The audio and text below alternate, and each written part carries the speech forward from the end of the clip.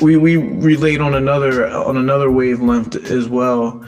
Because when I had to do my research with you, my research on you, I was like, damn, there's like 8 Talent Harrises out here, and they all fucking funny. And I'm like, who's who? One got dreads, one don't, but they look like brothers. They might be the same person. And then I'm like, yo, there's this older guy too who is hilarious. And I'm like, yo, there can't be 2 Talent Harrises that do comedy. And then I come to find out that that's your father. Yeah. So the way that we relate is my father was a former professional fighter as well. So I followed in his footsteps. How was it for you growing up in a household?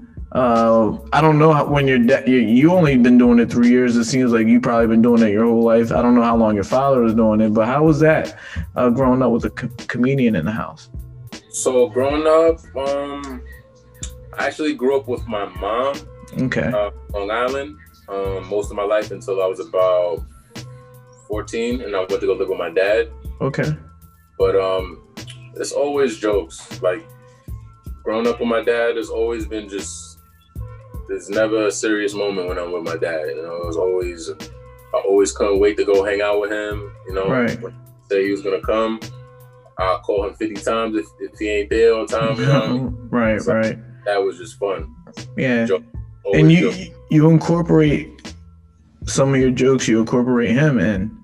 Yeah. I think I saw one where you were like, sometimes I just look at my dad, and he'll be like, "What are you doing?" And you'll be like, "I'm just trying to see if we're good." You know what I mean? Your hairline's good. Yeah, he's trying to make sure his hairline's good or something, right? Yeah, yeah. I'm like, yo, you know that's hilarious, you know. But then I didn't realize at that time when I saw that skit that your dad's a comedian too, and I saw him on some kind of, I don't know what it was. It wasn't an open mic. It must have been a show or something where he's just roasting people in the crowd.